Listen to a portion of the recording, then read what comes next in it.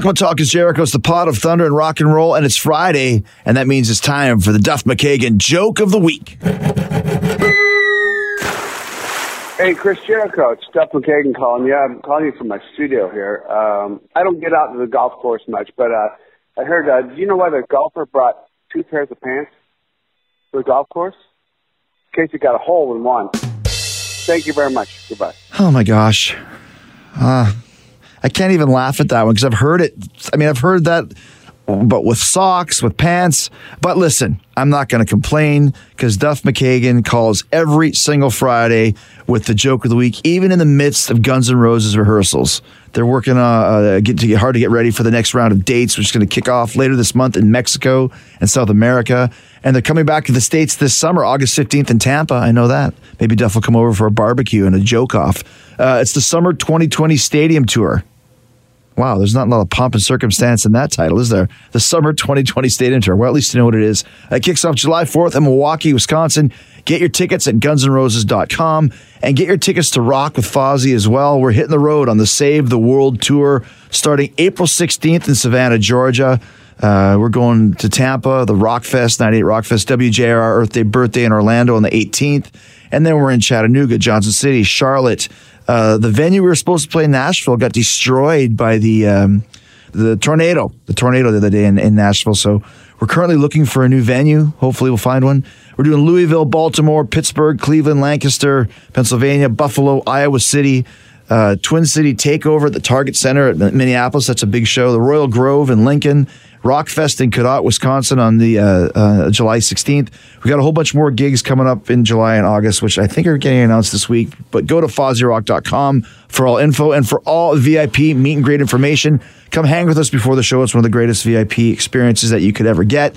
And we're already sold out in Lancaster for that. I think we're sold out in Buffalo, maybe Pittsburgh. So go to FozzyRock.com now and be a part of a great experience. Hang with us, see a private show, a mini show, and just have a great rock and roll time. Speaking of great times, we got the always funny, always crazy Tom Arnold here, actor and former host of the Best Damn Sports Show. My nemesis on that show is telling all kinds of stories about his famous friends like Arnold Schwarzenegger, what it was like shooting True Lies. He's also talking about Donald Trump and why Tom refused to do Celebrity Apprentice back in the day. And Tom knew Michael Jackson, has some thoughts about the King of Pop and last year's controversial documentary about MJ. So let's go straight to Tom Arnold right now on Talk is Jericho. Okay, so now we got our headphones on. We are here as true professionals with Tom Arnold. Yes. And I'm laughing because the last time we were going to do this, you couldn't make it because you have a babysitter issue. So this time you just brought the whole family. Yeah, I don't have any issues because I have no babysitter. I'm in between it, so we go everywhere. Jax is 6, Quinn is 3. And I just said, first of all, I told Jax, Chris is a wrestler. And then he's like, I'm in. I said, we have a history. We've worked together, Best Damn Sports Show, period. I'm a big fan of yours. Oh, man. Personally and professionally, And so here we are. The kids are, Now, is it cool for you? Are these your only 2 kids? Yes. I had Jax I had when I was 54. I've always wanted kids, and I love it. I'm very, people say they always want kids. And it turns out I did. Mm-hmm. And it's a good thing because, man, it's on. It is the best. And it's so entertaining and it's so, you got to be, it's time consuming. Yeah. You got to be I'm more patient than I ever thought I would be. But it's also, I love it. Like, it's the best show in town, man. These 2 kids every day were, we got stuff going and, I'm constantly trying to figure out how I can be a better father. Mm-hmm. But, the amount of time that I give them. And I think I had a single father myself growing up. But, I don't know how he did it. He was 22 when I was 4. My sister's 3. My brother's 1. I used to think, oh, yeah, he had it easy. He went to work. I'm like, oh, my God, that must have been. And I was in so much trouble as a teenager. Arrested. He had to bail me out 6 or 7 times. And I was like, oh, he didn't care. And I was like, as soon as my son was born, I went, oh, he cared. He cared about everything because you just care about every Well, moment. that's one of those things too. Like when you're a kid, you think, oh, like my dad's on my case. What does he know? And I do the same thing to my son, but it's like, what does he know? Like we know now, exactly. right? You figure it out. But they also know, like he knows. My daughter knows everything about me. They know if I'm BSing. They even when they're very small, he knew if I said I got to work, and if I was staring at my computer not working or on the internet, they just knew. And the lesson I tell, and because I'm an older dad, right? There's a lot of guys who are like, hey, your son's born. Let your wife do everything until he's 7. Then he'll be fun. And I'd always say, I don't know where I'll be when he's 7. I'm old. So, I changed every diaper and with my daughter, same thing. And you could feel, I talked to her from day one, and you could feel the bond. And I've had friends say, I didn't do that. And I did it on my second kid, and I'm closer. Mm-hmm. But just to get in there every moment, do everything. You might not do it perfectly. You might not do it right.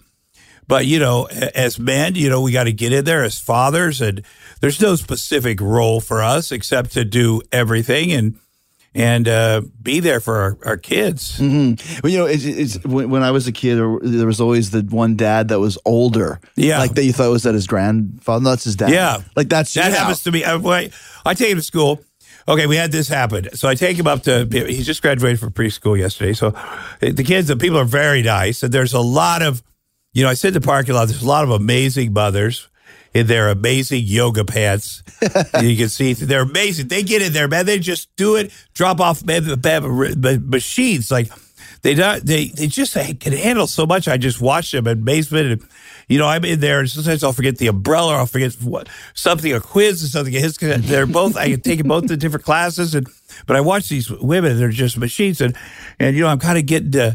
Jax told me I heard good things about you, Dad. I heard good things in the parking lot. They say good things about Tom Arnold. But anyway, I walk in there. One of his buddies, I walked in there, and he's like, Dad. So said you're fat. I go, well, that's, and the kid's mother overheard it. She goes, whoa. You apologize to Mr. Arnold right now. The kid was so funny. He stopped the class. I went, oh, no, that's okay. He doesn't have to. And the kid goes like this because the kid's really funny. His friend, he goes, I'm sorry I called you fat, Mr. Arnold. Really loud in front of like against an asshole. I'm like, oh, no. And the mother is very attractive and young. She goes, thank you, son. Is that okay, Mr. Arnold? I go, oh, I did not have to. And the kid was just, I'm sorry I called you fat, Mr. I mean, in front of her. I'm like, that kid, I'm going to knock it. And then, but I get called, your granddaughter is very beautiful, Mr. I get that a lot, which I love it. It's never bothered me because I forget. If I'd have seen how old I am when I was these kids' age, I would be like, he's very old. Mm. But it doesn't, you don't feel old, and it also almost makes you younger. Oh, of course it makes to have a young kid. Because you think about like Paul McCartney has like a 12-year-old daughter at 77 or something. He must that'd be a great dad. I wish my dad was Paul McCartney. I know, right? What a great guy too. Yeah, but that's the thing though. I think it does keep you young and kind of reinvigorates you. Here you are, like you said, at 57, 58 or whatever you are, having these two young kids, and that keeps I'm 60. Yeah. Oh, you're 60 now. Okay, gotcha. Yeah. I mean, but I say, he's a big boy. He's up there. He's getting close to 3 digits there. And, he'll say, Daddy, I'll carry Quinn to bed. He'll say, will you carry me? He feels so much while will you carry me to bed? I go, all right, I will carry you upstairs to bed. I'll put you on my shoulders. And because, you're like this too, I'm sure. I'm going to lift you up. I want to do that as long as I can. So I will pick him up and, we do, I'm going to, he deserves it. And then, by the way, his sister deserves my attention and my physical attention. We do a lot of physical stuff. She'll say, too, well, girls aren't as strong as boys. I'll say, stop. Whoa. Girls are as strong as boys, and you can do anything. And his sister, and he'll tell you this, she is a bad ass. She's a small little kid. I know she can do anything. In fact, what will your sister do to us at night? If we don't pay enough attention to her, she will kill us in our sleep. Oh, that's what she says. I said that one time to him, and of course he told his mom when we went over there, and then I got in trouble. But she will. I said, son, you got to pay attention. You got to respect your sister because I'm telling you, because she gets she doesn't require a lot, but if when she wants attention, son, we have to stop the presses and give her attention because it's the 3 of us, Yeah. And she supports him. She plays his games, but there's a certain point when she goes, oh no, it's my time. Yeah. Yeah, he's telling a story. Yeah. But that's the thing that you mentioned, having like the physical presence, all that stuff, because like you gotta enjoy, like lifting. Like my kids are 15 now, almost 16. My son is, and I have twin daughters that are almost 13. And there's no lifting them up anymore. No. The kissing on the lips, done. Yeah, of course. Even with my girls now, they're like, that's just weird, Dad. Like it's just, and you're like, the first time they do that, you're like, oh, yeah. I've been thinking that too. Yeah, like the first time he said I didn't have to walk him all the way into school. Mm-hmm. I stopped. I was pulled out of the parking lot, and I mean that. So I imagine when like every little step moment, that you go right. I mean, you go to yourself. Well, that's exactly the right thing. That's healthy, but geez. Mm-hmm. But yeah, like you said, how do you do it's that? the stage of life, but you got to just accept it and move on because they're growing up. It means you're doing everything exactly right. Yes, but geez, and then with your girls, and then. When they get older and then they're on their, there's bras getting involved and all this other stuff. And then relationships. And then, and people, somebody said, as a father, you give your daughter to a man to marry. You don't. Mm-hmm. You never, she's your daughter for real. Yeah. I mean, every molecule of her, since she's been born. So, I mean, it makes, You mentioned when you were growing up that you got arrested a couple times. What did you get arrested for? Well, I did get public nudity, son. Yes, that's why. But I got fighting with the police. It was interfering with official acts. A lot of drunken. I was an alcohol. I am an alcoholic, but I don't drink anymore. Son, I haven't had a drink in almost 30 years, and I've dealt with many my drugs and alcohol. What's that? What do you say? I can't tell what he's saying. We got to get you a microphone. What's that saying? 12 million, yes, Betty. But I grew up in a small town in Tubbo, Iowa, farm factory town, and how many people live there? And 20,000. Okay, gotcha. But that's pretty good size for the area. But I have to. But people, it's from a young age, probably 12, we started drinking pretty heavily, and we had a lot of altercations with the police. There was 3 drunk drivings, and just it's something that we do. My mother, who didn't raise us but was married 7 times, was at one point married to the chief of police, who hated me, and so we go out and fight. And our deputies, the sheriff's deputies, were just giant redneck men who we'd go out and then end up squaring up with these guys, and then we talk about sports, and then I ended up in a football game next to them somewhere. I remember Bruce Allen. He's about 6'5", and I went into this one time I got arrested. I was in McDonald's drinking a beer, and he comes in there and he kicks me out of McDonald's for drinking a beer. And so I went around the outside. He sat down in McDonald's to eat, and I went around the outside and looked at him through the window and gave him the finger. And then instead of leaving in my car, I went to the restroom on the outside of McDonald's, and he got up. My friend said he got up, put his hat on, came in the back of that restroom, and I was at the urinal, and he took his fist and punched me in the back of the head of the urinal. And I didn't then tackled me. I didn't get a chance to put my pants on, really. Handcuffed me behind my back. And so that was one time, and then as we're going to the Tubbo jail, the Walpole County Jail, I was in the backseat of the car, and I lifted my boot up, and I kicked him in the back of the head as he's driving to jail. And he pulled the car over, and he pulls me out. Now I'm handcuffed behind my back. I'm like, oh, I'm so screwed. It just started wailing on me. And then he realizes, oh, he's beaten up pretty good. So then he just takes me to my dad's yard, because then he's not taking me to jail, because it's too much. And then my dad sees me out there, and he's like, just takes me to the house. There's sort of a cycle of things. But, and then the following week was Iowa played Tennessee in the Peach Bowl, which is an old Fulton County, Atlanta Coliseum. And my friends and I had gotten a car. We drove down there, and I was sitting I went to the stadium, and I sat next to freaking Bruce Allen, this cop that I just had this brutal fight against. But yet we were in an Iowa football game, and everything was fine. We're right, because you're all on the same team. Yes, now. we are. And really, I also saw compassion for those guys, because they're like, what is this kid? This kid just is crazy. Like, And I'm related to half the cops. My son wants to be a policeman. Right. That's what he said. At the end of his school, they took the pictures. I looked through his thing, and he said, I want to be a policeman because I want to protect people.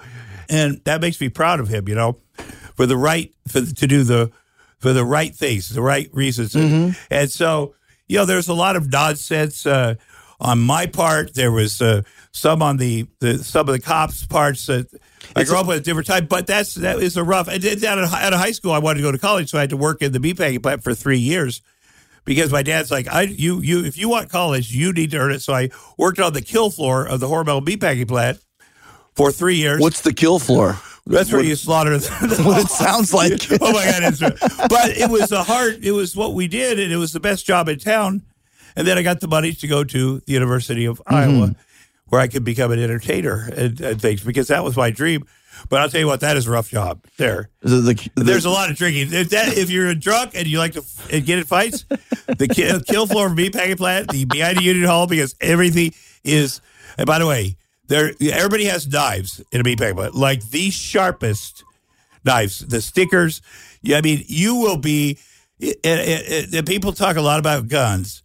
But if you get a fight with somebody that's good with a knife and a meatpacking plant, you couldn't even get your gun out. The sticker, because the sticker who worked next to me is the highest job in a meatpacking plant. It's called a sticker. Sticker, because when a hog goes up to shoot, and that's happens 6,000 times a day, drive up to shoot, gets a little electric shock in his back, but it drops down. The other guy takes a chain, gets it on his back, a hoof, gets him up in the air, and the sticker just jabs him in the throat, and the blood comes out of him that quick. And that guy he just has this knife under this sheath, this long knife, just sits there like the Dr. Death all day, and he's just sharpening it. That guy, man, was that's a badass job. You got to be nuts to do that job completely. too, right? Completely, yeah. But so when there'd be a fight, and what happened is the older guys, the older meat packers would start, they'd come in and go, Arnold Cummings over there at Hembo says you're gay. And I'm like, what?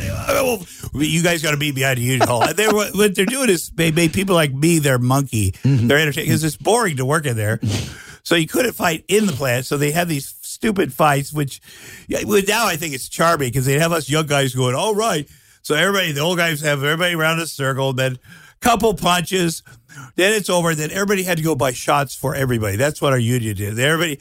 We'd be so drunk, you'd be drinking with the same guy you fought with. And there would also be a bond because of the physical contact. Yeah. If a guy really fought with you and you were up close, you're like, okay, that guy and I, we did something. Yeah, I went through that in Winnipeg, which is a little bit bigger, but it's the same idea. Winnipeg. Prairie town, middle of nowhere. You would get in a fight with somebody and then literally shake hands afterwards. Of course you would. Like you get beating the shit out of each other, like you said, then you shake hands afterwards, you go your own way, and that's the end of it. Right? That's kind of the way that it was for us. That is exactly what it's about. And it's hard to explain that to people, to women, to other people, but there is that bond, and then you do have this respect for I can't explain it, but and then you're kind of over it. Mm-hmm. That's what I mean. You're over it, and then you go have a drink. Yeah. And there's no shooting somebody after or killing them after. It's like it's a fist fight, no weapons. Yeah. It's like a movie. No, we want a fist fight, no weapons. But that's just the way it was. You also look at yourself like, we're two guys in the middle here. Yeah. And everybody else is around the circle. And they're doing it, but we are the only two guys that know what this felt like in this middle section. And it was kind of awful. It was kind of good, but our two faces are smacked up against each other. These other guys, they may think they're cool, but you know what? They may say that this group says they're my friends, and that says they're your friends, but we're the ones that were in here. So we did this one thing together. So, I also find if you're going to talk about, like you said, like coming from Winnipeg or Iowa, Ottawa, and you mentioned, going to make it in show business, and here you are, 40, 30 years of being in the business and always working. It's harder to make it from a small town than it would be coming from a bigger one. I find it makes you have a bigger work ethic and to take more chances because are you the most famous person from Ottumwa, Iowa? Well, yeah. We had a, hi, beautiful girl. No, there's your daughter's in here now. Yes, she is. Oh, give me a kiss on the show. Oh my God, I love her so much. We had a Miss Universe in 1956. Of course, we do it. Before Carol Morris. you mentioned have a Miss Universe from our small town, and then Of all the places, yeah. I am sure we had a fictional character named Raiden O'Reilly, who's on a TV show called MASH. But He was from Ottumwa. Yes, right. But anything that's from Iowa or where I'm from, we just celebrate it. I know any other actors that's from where we're from, and you're probably like it if you hear Winnipeg and somebody's there, you're like, oh yeah, there's that bond, and and I don't know if you like that with all of Canada.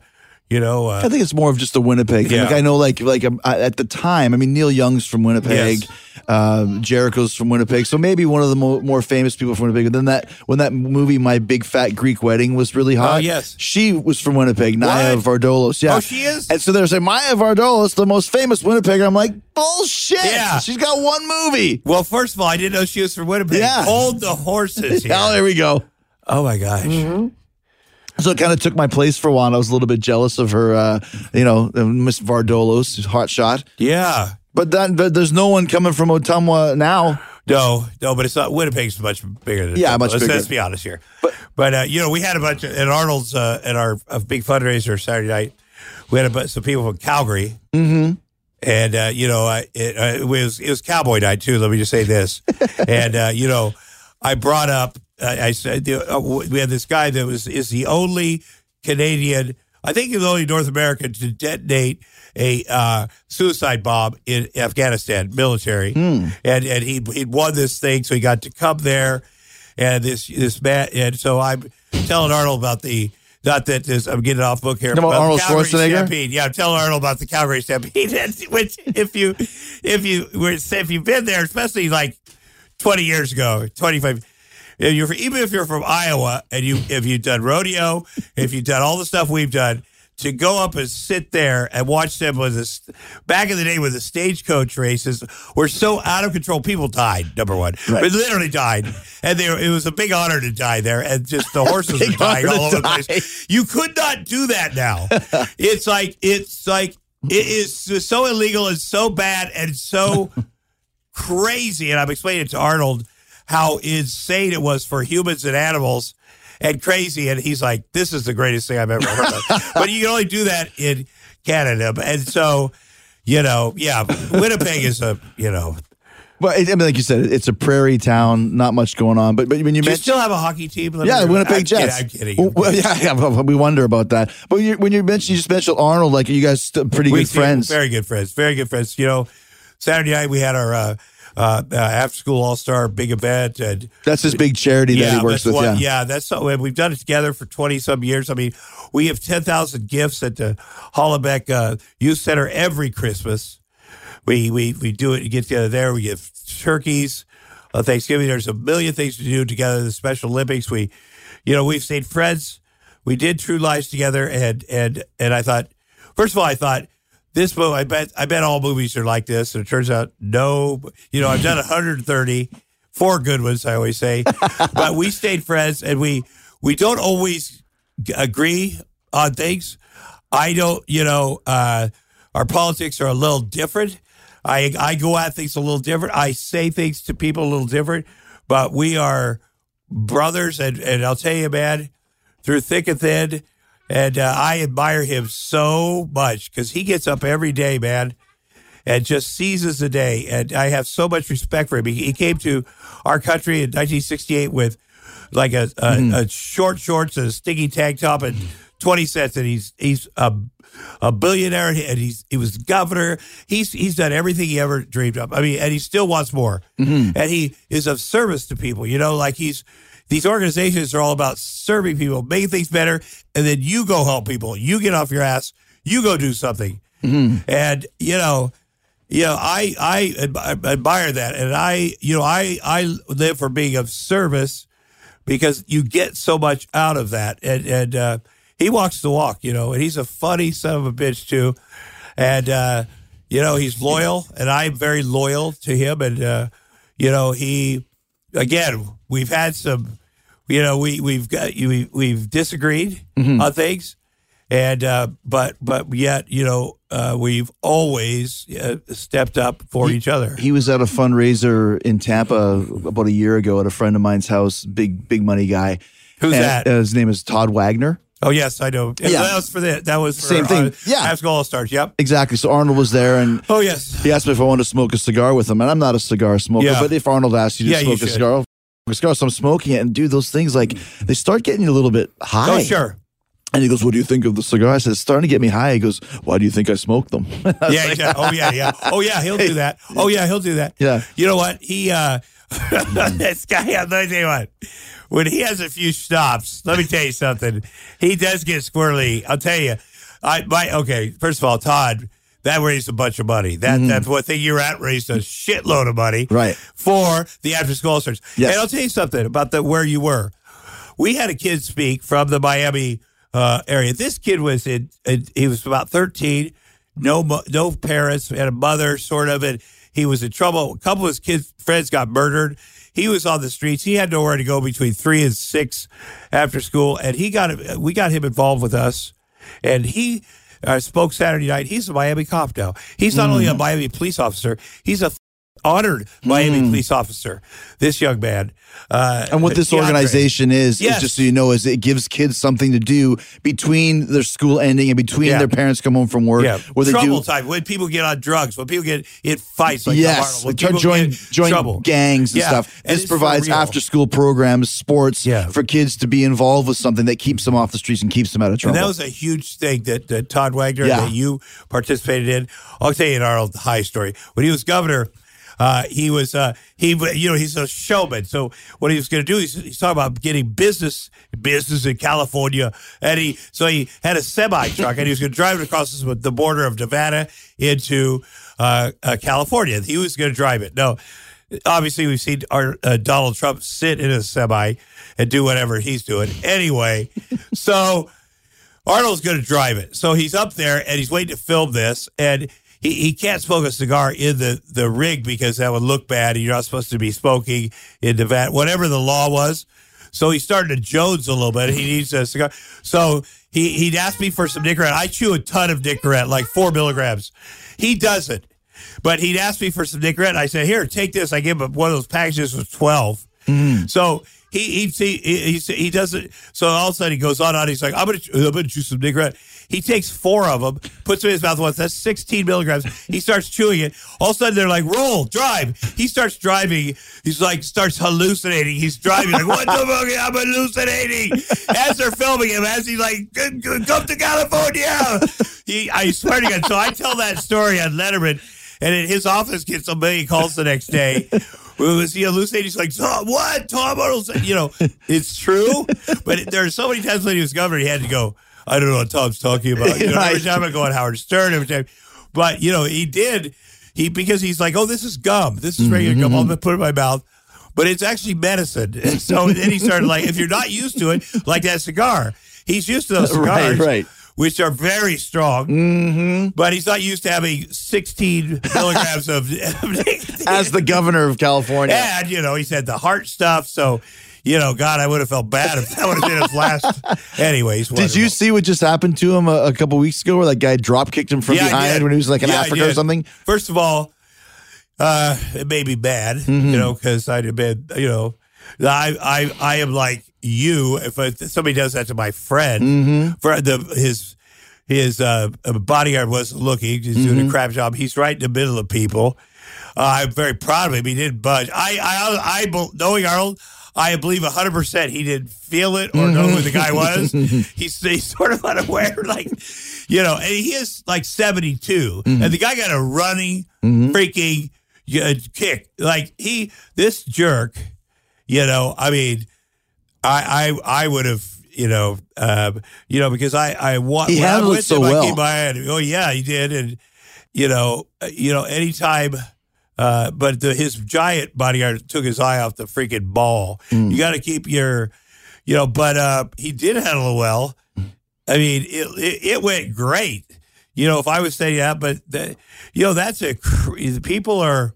That's crazy. People do that stuff. Yeah. But let's be honest. If that was you and I were there, and our buddy, someone kicked one of our buddies like that, and we would have been a little bit of an attack. Yeah. There would have been some extra. That's what I'm saying. That's how you can tell he's a consummate professional of just not reacting, because I would have lost my fucking mind. Oh yeah, of course. I would have chased the guy down. Yeah, I would have got dragged him across the chin into his eye socket. I for sure would have done something like completely overreacted to it. Oh, completely. Yeah. And if it had been your friend, yes. your older friend, you even more so license to freaking kill.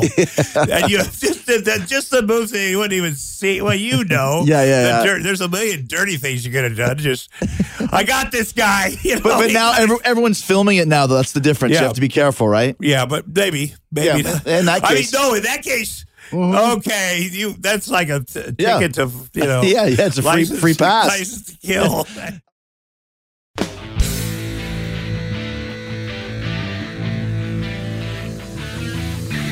You mentioned True Lies before. Was that the biggest movie you ever did? Well, it was the most successful financially. I've had some other movies that were action movies that opened number one.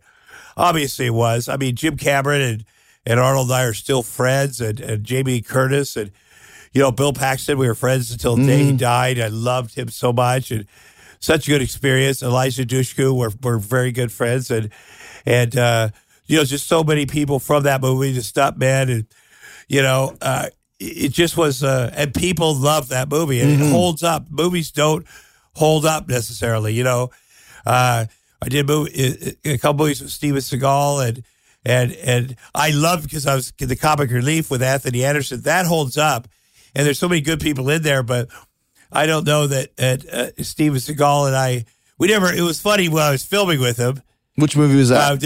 Exodus, The Cradle to the Grave. No, I did get, gotcha. I did, one was with Jet Li, who is so awesome. I was so fanboyed out to be with Jet Li, because Jet Li's the real deal. Yeah. No.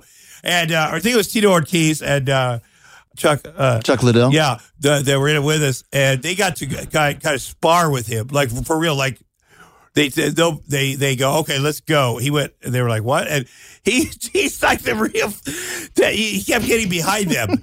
He's very small, and he was very fast. He kept getting behind him, doing stuff with their fingers. Like he does this weird. I don't know how to explain the type of martial arts that the Jet Li did, but he's choreographed. Like, this wasn't when they were shooting. This was messing around, and he's not a puncher, obviously, but he gets behind you and does stuff to your body that was. And they were like, this guy, I can't. I can't. You could never catch him. Never. And then he hurts you in ways that makes you. I don't know if it's from the Bruce Lee. And I'm saying stuff that I don't understand. So I was watching them and engaged with him. Just, he was bringing them down because of doing this stuff. But everybody has so much respect for it, because you can run outside the cage at that time and run up on the top. But we all were just worshiping Jet Li. So it's kind of like a martial arts all-star movie with all these guys that are in it. And you were. It was fun. And by the way, Steven Seagal couldn't lift his leg. That was the funniest part. And he'd come out there and he had lifted up a little bit, and he had to.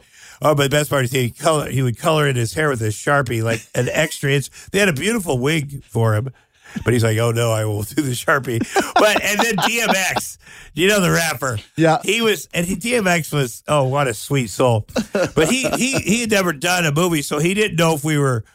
He'd like have a beer in his hand, and we'd be shooting, and he has dogs, like literally these just violent dogs and remote control cars. It'd be like my 6-year-old son. Cradle to the Grave. Yeah, there you go. Yeah. And Exodus was the other one. And, wow. And they were fun, and they did pretty well. But my trailer was between DMX and Steven Seagal, and what a place to be. The music, the different music, and. I wouldn't change a thing about it. Anthony Anderson and I got to do comedy together, and it was great. And so many of so many great people. And I I went back to Russia a couple years ago with a lot of the same people, and did some martial arts movie with Arnold Schwarzenegger of Russia. So we run into each other and occasionally. So I just love the diversity and the longevity of your career, because you said 130 movies. Yeah. But all the TV and the Best Damn Sports Show and all this sort of stuff. I mean, what is the secret to your longevity? Well, you just have to keep working. And now that I have these kids, I mean, the sports show that came along. And one day somebody called. I went to one of these NFL charity things, and a guy, producer George Greenberg, said, "Hey, would you like to do a sports show?" And I was like, "Oh yeah." He goes, well, we got this thing. We're going to try it at Fox with a baseball player, a football player, a basketball player, and a comedian. And I said, well, who you got? He goes, we got John Kruk for the baseball. I go, oh, I'm in. He was great. Yeah, I love him. I love Bob Letterman. And I said, but this is only going to last like 6 weeks because nobody will. And then, it lasted for me, I think 4 years. It was awesome. Every day I met my idols. I didn't have to be objective. I didn't have to be a journalist.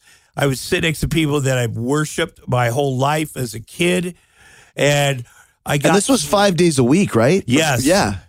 And I mean, we didn't know what we were doing, so we didn't have any rules. So we got to experiment, and nobody was watching because it wasn't on. Fox didn't have a real sports network at the time, so we were on 19 regional networks. So it might air in Columbus, Ohio at 7:14 after the hockey game or 8:19 somewhere else. And so they, depending on what sports, but it was so fun. And Chris Rose and John Sally and Michael Irvin and just a bunch of. Who were some of your favorite guests that were on there? Some of the favorite moments that you Michael had? Strahan, who started, who had a famous April Fool's fight, which is still, they still play it. It's the best because An actual fight? Well, here's the deal. They called me on, they said, hey, listen, everybody knows on April Fool's Day, there's going to be April Fool's jokes. So you know it's bullshit, right?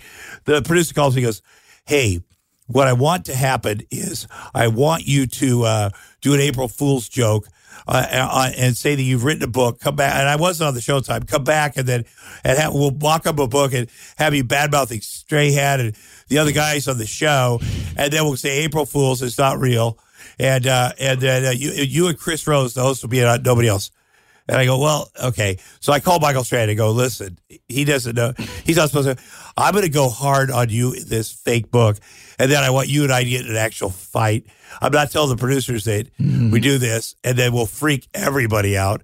And he goes, okay, which is great. Now, Chris Rose doesn't know I talked to him. So we start going at, and I said, yeah. And Michael Strahan, I talk about you in this book, about how we talk privately, about Tiki Barber. It's real stuff that Michael Strahan really talked about. And then I go about, and the other athletes, at the time it was Rob Dibble and Rodney P. They're like, well, you shouldn't talk about people. I go, well, too bad, okay? I was really shitty to them. And I go, yeah, it's too bad. And then Michael Strahan he acted really well. He starts getting indignant. He goes, well, Tom, I go, oh, yeah, I don't care. And then eventually, Chris Rose was getting so uncomfortable, he was going to say, okay, it's an April Fool's joke. And then I knew I had that. I stuck my finger in Michael Strahan's face, and then he just lunges at me. And then it's like, whoa! If you watch the playback, they play it every. And he jumped on top of me. The other guys, by the way, Rob Dibble weighed about 300 pounds. So did Rodney P. He was so fat. They come into me. It looks like I flipped Strahan down and I got him. He pretended like he hurt his pec because he'd been out for the Giants, who are my team, by the way. And everybody freaks out, and they go to black. It's a Friday night. And what happened is in the booth, the director goes, well, that's it. Tom Arnold finally killed the show. And then he ended up jumping up and saying April Fool's after we cut. And in New York, where he plays football, they saw him get injured. Oh. It was a big deal. The Giants had to make a statement, but it was so good. And I came back the following Monday. But I ended up with a cut eye and a cracked rib for those fuckers trying to bring up the fight. 300-pound quarterback Rodney P. at the time. And then Rob Dibble, who, they lunged on me, but it was worth it. You know what's funny? I haven't heard that name Rob Dibble in years. Yeah. And in 1994, I was living in Knoxville, and I went to Cincinnati to see a Metallica concert, and Rob Dibble was there. And afterwards, he took us to the Cincinnati Stadium. Yes. Because he used to play for the Reds, right? Yes, he did. And he got to the gate, and he just and the security guard comes out, and he's like, It's like, oh, hey, Rob, can we just go in there? Sure. Open the gate, and kind of like drinking on home plate, pissing on third base. Oh, yeah. I had forgotten about that. He's a legend there for sure. Yeah. He's a legend. Who else did you get to be on that show? I sat next to Willie Mays and Ernie Banks. I mean, any big athlete at the time, Donald Trump used to come on the show. I went to the Playboy. I used to say, I went to the Playboy management with Donald Trump, and I wasn't the creepy guy because we went to visit his girlfriend when he was married. But yet I went with my buddy to visit his girlfriend when he was married, knowing he was married. So I was a creepy guy. I wasn't the most, but I'd known him 30 years before is the thing. With Trump. Yeah. So, and then obviously our friendship faded. Well, we got to talk about this, because you've mentioned it a few times. I know you even did the Apprentice on the show. No, I did do The Apprentice. I would not do it. You didn't do The Apprentice? I absolutely would not do it. I couldn't see an upside to doing that. I was friendly with Mark Burnett at the time, and Donald, when he started The Apprentice, he started coming on the sports show, and he did do a thing where he's like, "Hey guys, before we start, I'm on here as out of loyalty to Tom Arnold," and when he would say that, it makes you feel good about yourself. You're like, well, that's cool. But, hi, beautiful girl. Hi, but when the birther stuff started with Barack Obama. Saying that he wasn't born in the States. All of a sudden out of nowhere, he's like, okay, whatever your politics are, Barack Obama's an amazing American success story. Sure. And he won, and it's over. Why come in there and go, okay, it's like a rich guy in college, a frat guy coming into your kegger going, okay, poor people. Nope. I got this. Your party doesn't count. I'm rich. And when he started doing that, I called up Mark Burnett because he was on The Apprentice time, and they'd been calling my house for me to do the show and offering me money, and we were friendly up to that. I said, this is outrageous. He's on TV saying that Barack Obama was born in. This is so racist. What are you going to do about it? And nobody did anything about it. And that really was a turning point for our country, where people did go, whoa, you can't. We get what this is. It's a conspiracy, number one. It's racist. And you can't, to make a man to go, hey, you little black man, I'm going to make you show me your birth certificate. I am a big, rich, white man. Because I knew what that was. Plus, Barack Obama. Now, I grew up without a mother in a small farming town. And I will tell you this. If you grow up, if your family is different at all in a small farming town, Barack Obama's family is from Kansas. I grew up in Iowa. And your family's different, you will get picked on. And my grandpa had to defend my ass as a kid because there are people like, you don't have a mother. His grandpa, who looks just like my grandpa, I've seen pictures of him. And there's a story about, I saw Barack Obama talking about, went to a rocket launch, went to the Kennedy Space Station, and he saw his grandpa's shoulders watching this rocket come down. He doesn't say, oh, I'm a black kid on my grandpa. He's just talking about how great it was to be on his grandpa's shoulders. Now, you know damn well that his grandpa, he's a black kid in that little town. His grandpa's had to step up and go, hey, mother, that's my grandkid. And So I always felt this thing. And imagine his grandpa is long dead, and his mother's dead when Donald Trump's on TV saying this. His mother can't go, hold on, that's my son. He was born here. He came for me. Nobody can defend Barack Obama. And his grandpa, his grandpa would kick the shit out of Donald Trump right now for saying, my grandson grew up to be the president of the United States. How dare you? And so it was a very personal, thing, because where we come from, you just don't do that. You just don't do that. And, maybe Barack Obama has too much class or whatever to do that, but really, you just don't do that. And from that then on, I just like... That was the deterioration of your friendship from there. Well, it's not, you just don't do that. Then you have to answer. And it's also not just him, it's everybody else. Sure. It's like, oh, that's fine. It's not, no, let's take a beat. Let's talk about that. It's not fine. You don't, man to man, because he would also come on the sports show. And if you're going to be, say, well, I'm, he tried to buy a football team. He says he was good at sports. And another thing he would do to come on the show is he kind of would do the soul handshake kind of, and he is a big dude. He's tall. And he kind of would get up on the guys and kind of shake the hands on it. And I always say to him, these athletes, I'm going to tell you, don't ever kid yourself. They will beat the out of you. I always say, it seems like we can take them because they're our size.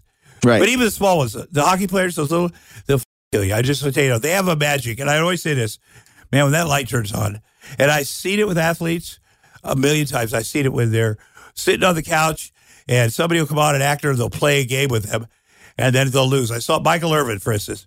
I love Michael Irvin. I love everything.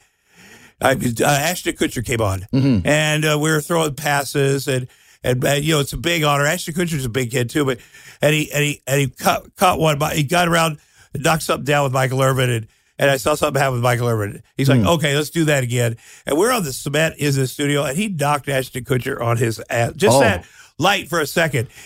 The athletes, professional athletes, they just have a magic that you don't have. And when the light goes on, you're doomed. And so when he always do that handshake with the guys, like, you know, and I would say, yeah, you know, just know this. Like I would say it sort of as a friend, like, hey, just heads up on this stuff. And then you also talk like at locker room, you know, which we all believe me. And that's another thing about the Donald Trump tape. We made tapes on the sports show when people would leave. There's disgusting. I made tapes for people because, you know, guys like, here's your tape. Are you getting married? Look at this. There's tapes of me doing those horrible things, which is great because I will never be the president, nor do I want to be. But you don't want that out there when you're just thinking that you're talking to your buds. It is but it's so funny. I don't even care. It's gotcha. But you know, you know, whatever. But you know, but I'm also not judging other people. Mm-hmm. You know what I mean? I'm not saying I am the arbiter of all. I'm just saying I'm a guy. And so when you start judging other people and making policy for other people, then it becomes a problem. So anyway. What was the missing tapes of Donald Trump, though, that you were looking for? They're there. They're every are they? moment. Well, there's every moment on The Apprentice. From the moment he got out of his car, because The Apprentice is a game show. Mm-hmm. So there was a game show scandal in the 50s here in the United States. There was a show called, I think it was a $54,000 question, where they cheated. Yeah. So the federal government passed a law that they have to film the host of a game show, and the contestant. They have to prove that the sponsor isn't feeding the answers to, you know. So Donald Trump is filmed from the moment he leaves his car through the entire day, every day that he's on The Apprentice for 14 years. All of that footage, 18 cameras, it's on HD digital, is stored in two places: Hutchinson, Kansas, where MGM stores all their movie and television footage. It's on LTO tape, which is linear tape open. It's never been seen or edited. That's there. So all this time people are like, oh, this doesn't, I've never heard him say this. I've never heard him say this. Or, oh, no, it's all there. No one's seen it. And he's desperate for people to see because it's HD, him, his kids, all the stuff he said, all the stuff he did. You know, and my thing is, he's the president. If you want to know what's going on in the White House, and you will see this now, everything. You know, I've just released a bunch of tapes of Michael Cohen. People are like, Tom Arnold does not know Michael Cohen. He took a selfie with him. Well, it turns out I do know him. Mm-hmm. And piece by piece, I put that out there. And this Apprentice stuff, it was Mark Burnett said, oh, I sold the company to MGM. I have no control over it, which was a lie. But, you know, I'm best friends with Donald Trump. I have no control. Well, now a person's been brought in after Mark Burnett and I got a fist fight at the Emmy party, which I won. He put his fingers like that around my windpipe. I think he was with some people from the Bear Grylls show, which I was on, by the way, which is a legit show. Right. Bear Grylls is a badass, I will say. Yeah. But he, you know, I didn't see it coming. It was dark. I was caught upstairs, but I ended up ripping his Jesus chain. So he put his hands in your throat and you took him out. He came out here like this, up. I'm like, you got to be kidding me. And the guy from Survivor, Jeff Probst, was with him. He's like, you're choking him. And I'm like, oh, you got to be. Let me get. First of all, I was still coming upstairs. And I grabbed his belt loop and I go, you better let me get my balance so we can fight fair. As they sort of pulled him off of this thing here, and then I got a little bit of air between. So I'm like, bam! I just wanted to get something off his face. The unfortunate thing is, as I got to the top of the stairs, that's where all the rich people were. This is the biggest Emmy party, the Katzenberg Motion Picture Home Party. So nobody could see me coming up the stairs. But as we got to the top of the stairs and squared up, this is where all the famous people are. So what they saw was Tom Arnold going, "What the." And I just got him. And but the fact that he would do that, because I'm questioning Donald Trump and I'm saying, I need to see this stuff. And I'd asked him, you need to show this stuff for the country because I know what's on it because my friends work on your show and I've seen it. And I don't like being called a liar by this guy. And you say, don't. Anyway, somebody's new has been brought in. And like everything else, you'll see it. And why is that important? Well, I think the truth is important. Well, what will it do? It's like Obama's. You ask Obama for his birth certificate. This is what what happens. It's karma. Yeah. Well, as we start to wind down here, as your daughter's offering you more Pringles. Help the door? Yeah. The movie that I just watched recently of yours was Dead Ant, which was a lot of fun. That was fun. I mean, what a great B movie, rock and roll, mockumentary type of thing. It was very fun. Did you have a good time with that? I did. Yeah, I loved it. You know, I got to play a movie or a music promoter, a music manager. The show must go on. You know, there's a guy named Shep Gordon that's a very good friend I know. of mine. Oh, me too. I love Shep. I stayed at his place in Maui. Well, that's where my wife and I got married. Oh, right on. There. Best guy. Shep has been a friend for 30-some years. Super Mitch, the documentary. Yeah. Our buddy Mike Myers made that, you know, that we're all in it. I love Shep Gordon. His place in Maui is... I forgot you were in that. Away from home. Yeah. So I played a version of Shep. So that's what I was thinking the whole time. The show must go on, no matter what. You know, Alice Cooper, the chicken got thrown on the ground with the cannon would not go off. I mean, Alice Cooper, I love as a human being, as a performer. Just the most hilarious guy. Yeah. His stories are hilarious. He's also an incredible survivor. Yeah. Just a hilarious, and he's still out there just kicking ass. And Shep is still his manager. But this is if giant ants attacked Alice Cooper, Shep would make him keep going. Okay, we're getting to the show. Okay, you're missing your arm. I'm missing we're getting to this goddamn show. I mean, that's just what I kept saying. You know, it's a lot of fun. So how do you decide to do these type of things? I'm sure you get a lot of offers that come across your desk, and then a movie about giant ants attacking a washed-up rock band. Cast. I made sure that there were a couple actors. I said, hey, what if you could get these guys? What if you could get the guy that played Billy Walsh on The Apprentice to be with Gary Busey's son? He's Jake Busey's son. Yeah. Guys you could see with big wigs on, would really buy in. And the guys who played the band really bought in. Then a couple of the women were musicians, and a couple of people I'd worked with before. The young gal, she's in this new, there's sex in it. This new HBO show that just opened up on Spacey on it. Sydney Sweeney. She's amazing. The plays the young gal, and she's so funny. Now she's a big star. I was just kind of, and the director, he done a bunch of special effects stuff and came over to my house and showed me that he could make the ants real. Mm-hmm. And I'm like, oh, this will be amazing because we're going to be stuck together in this. And I can play Krabby really well. Sean Astin. Yeah. Yeah, buddy, he's, He didn't last long on it. No. He dies pretty quickly. Lucky fucker. Spoiler alert. No, he's the best. And he said he just run a Ironman triathlon. And you saw how fat he was. I'm like, did you what? And he's the nicest guy in the world. I go, well, there's no way you just ran over. And he did. He showed me the video, but I was like, okay, I can do it apparently. But he was the nicest guy anyway. Did you, as a little bit of a quick thing, did you know Michael Jackson?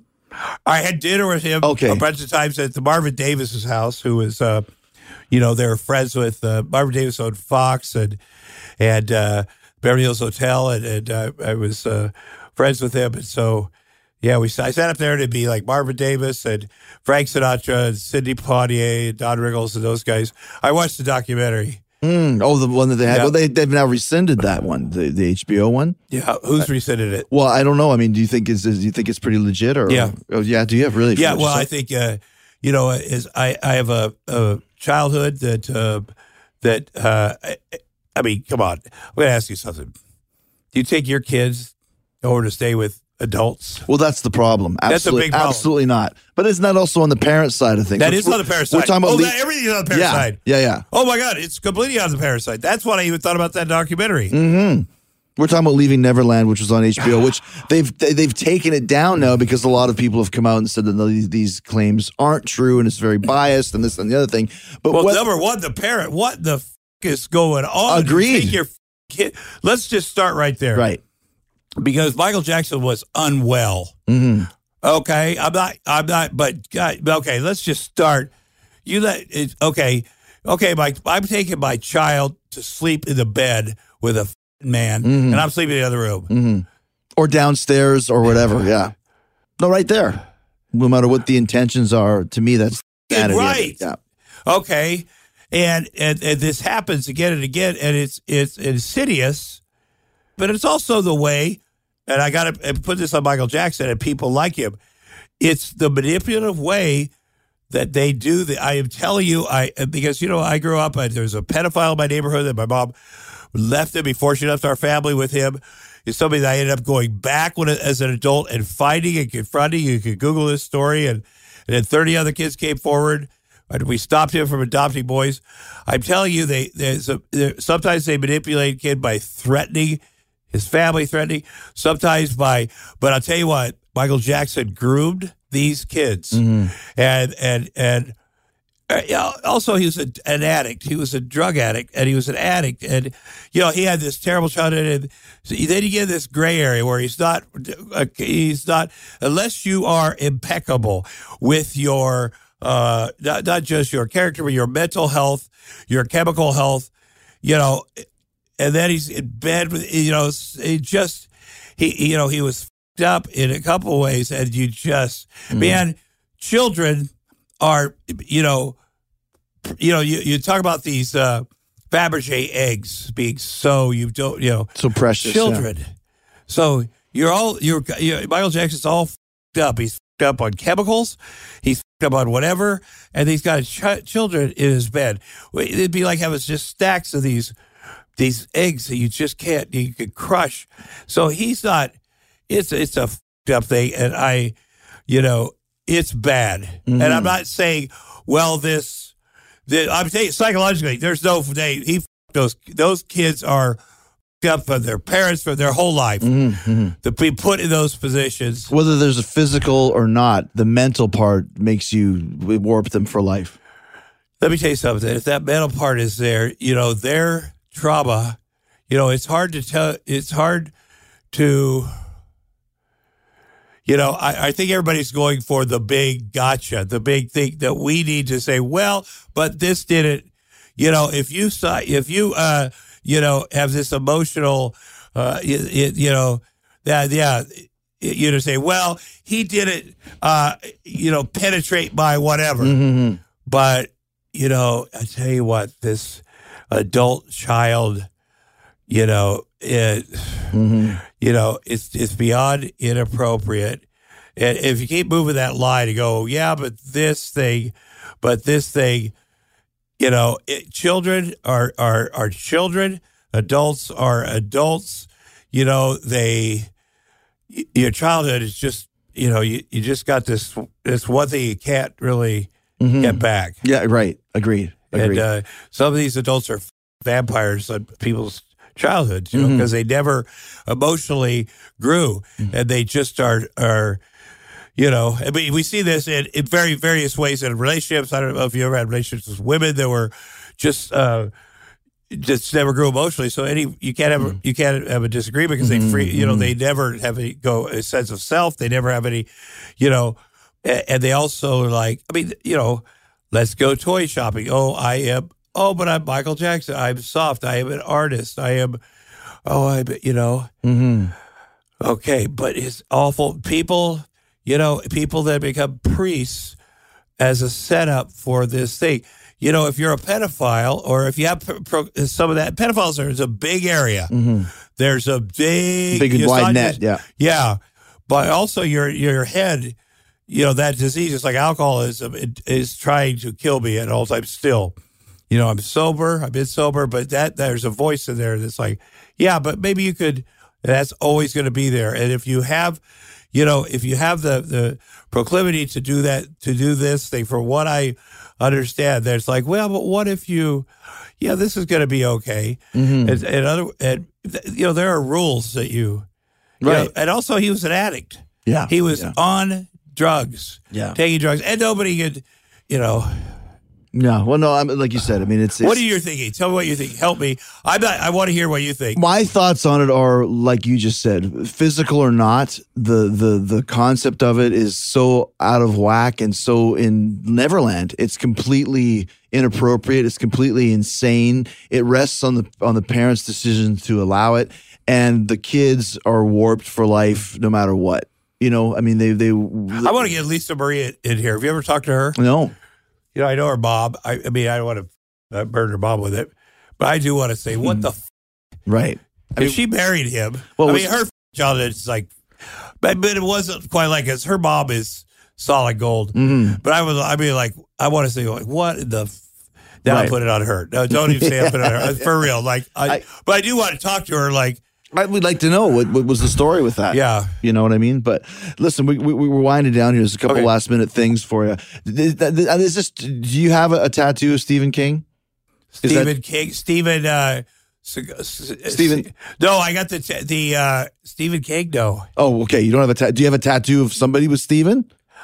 Is that for the Steven Seagal? I don't know. No. Okay. Because I here's why you never read Wikipedia. Yeah. That said that you had a tattoo, that you used to have a tattoo of Roseanne, that you get switched the tattoo, you just changed the face of it to Stephen King. No, dude, I'm telling you. Oh my God. I'm gonna read this. I did have Roseanne tattoo, and from my nipple to my collarbone, and I got it removed. Oh, you got it like removed? 7 sessions. Oh my God. And then she, honest to God, I had that, and then she had a tattoo on her butt that said "property of Tom Arnold," which made me the 4th largest property owner in California. They say, but no, she did have property of Tom. She just had hers covered up. But man, I had this fucking. You can see on the internet that old tattoo. It was crazy. I got that tattoo. I got it right before we broke up too, like an asshole. Like, this is gonna save the marriage. And she's like, "Oh no, it's not." I'm like, "What?" Okay, dude. Here's Wikipedia. All right. In 2016, Arnold's chest tattoo, formerly Barr's face until he covered it with Stephen King's face in 1994, was added to GQ's list of best, worst, and weirdest celebrity tattoos. Yeah, no, I don't know anything about that. Hey, Wikipedia said that I died twice, and that wasn't true either. So wait a minute, you're not dead? I'm not. I would have come here. See, you thought it's the zombie of Jericho. I know, that's what I thought it was. My kids love zombies. They do. Last 2 questions for you. What's your favorite performance that you've ever had, your best movie?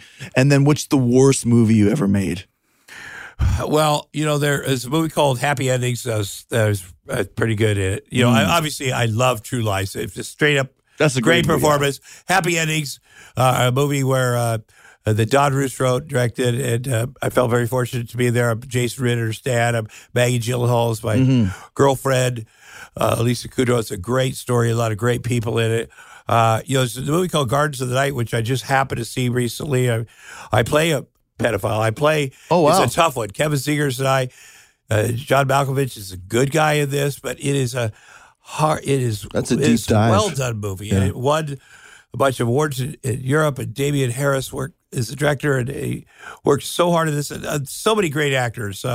Evan Ross, Diana Ross's son, he plays the older version of one of the kids, and his kid goes to school with my kids now, and he's such a good young actor, a good boy too, and good. I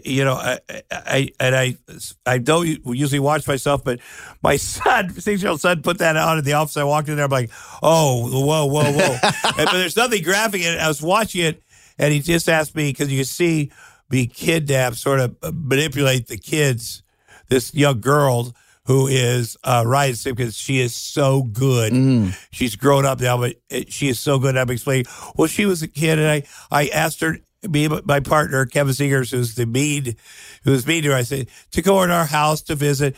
Does she ever get back to her parents, Dad? And she does. Like in the movie, I had to fast forward to that. But, it's really well done. That's cool. But it's a tough subject. Yeah. But they researched it about these children of the night that are down here on Hollywood Boulevard, how they get there, what happens, and can they go home? And, things happen to a lot of us, when we're young, and we can't go home, and, even those, the boys in the Neverland, they're sitting there talking about it, we can all, the one good thing about that, something like that, is other parents sit there and go, and there's been several other documentaries on Netflix about people that were the family trusted, and it's crazy that they trust these people, but now we see, and the rest of us go, oh my God, let's, really look out for our kids. Right. So, anytime we can learn something, Yeah. What's the worst movie you've been in? Oh God, there's been, this one, God damn, what's it called? The financier, his girlfriend was the star. Suddenly, oh my God, we filmed that in Austin, and we had so much fun though. Let's see, Randall Batinkoff it was so much fun. What was it? It was just, I don't want to make anybody feel bad, but there were so many good actors hired. I got paid so much money. It was so fun. We were laughing. Oh my God. I'm just trying to find There's right been now. so many. Just Sue Me? Yes. Oh my God, it was so much fun. I'm sure I was terrible, but I remember we were sitting around just laughing. And it wasn't the young lady's fault. She was really a nice person. And don't hold that against her. And by the way, I don't hold it against him too. He was the guy that was amazing to us. And it probably wasn't the worst. There's probably been 50 worse, but I just want to say the experience. And there's been times when we've been laughing. I can think of other times where actors would get laughing fits and the directors get really mad at me, and an actor would be, especially a young actor, and just laughing and laughing and laughing and about how ridiculous the situations were. Yeah. Those are pretty wonderful times. And, well, dude, it's great. Hey, man, this last movie I just wrapped a couple weeks ago, Cloris Leachman plays my mother-in-law, and she turned 93 while we were filming it. And she and I really bonded, and to work with somebody like that, and Jennifer Tilly's my wife in this, and all these other, What's it called? It's called High Holiday. And there's a million great actors. And to have that opportunity to work with all these great people still, and it's about this conservative family. I play sort of a Trump guy running for the lieutenant governor of Texas. I'm running for governor, and I'm a Build the Wall guy, and I invite this big right-wing journalist to visit my family at the holidays, and I'm going to show him how the real American family is. And my daughter decides she's going to put some drugs in the food because she and I aren't getting along. She doesn't know the journalist is coming home, and there's stuff in the salad, and it is crazy. and before it's too late, and the guy's there, he's the biggest, but it's funny, and it's it's kind of believable, but it's great. And then of course the family's bonded at the end, and but a bunch of great. Well, Jeff, man. Well, dude, it's great talking to you. Thanks, and like buddy. I said, it's cool to see you again after great 15 years. Man. All right, dude. All right, dude.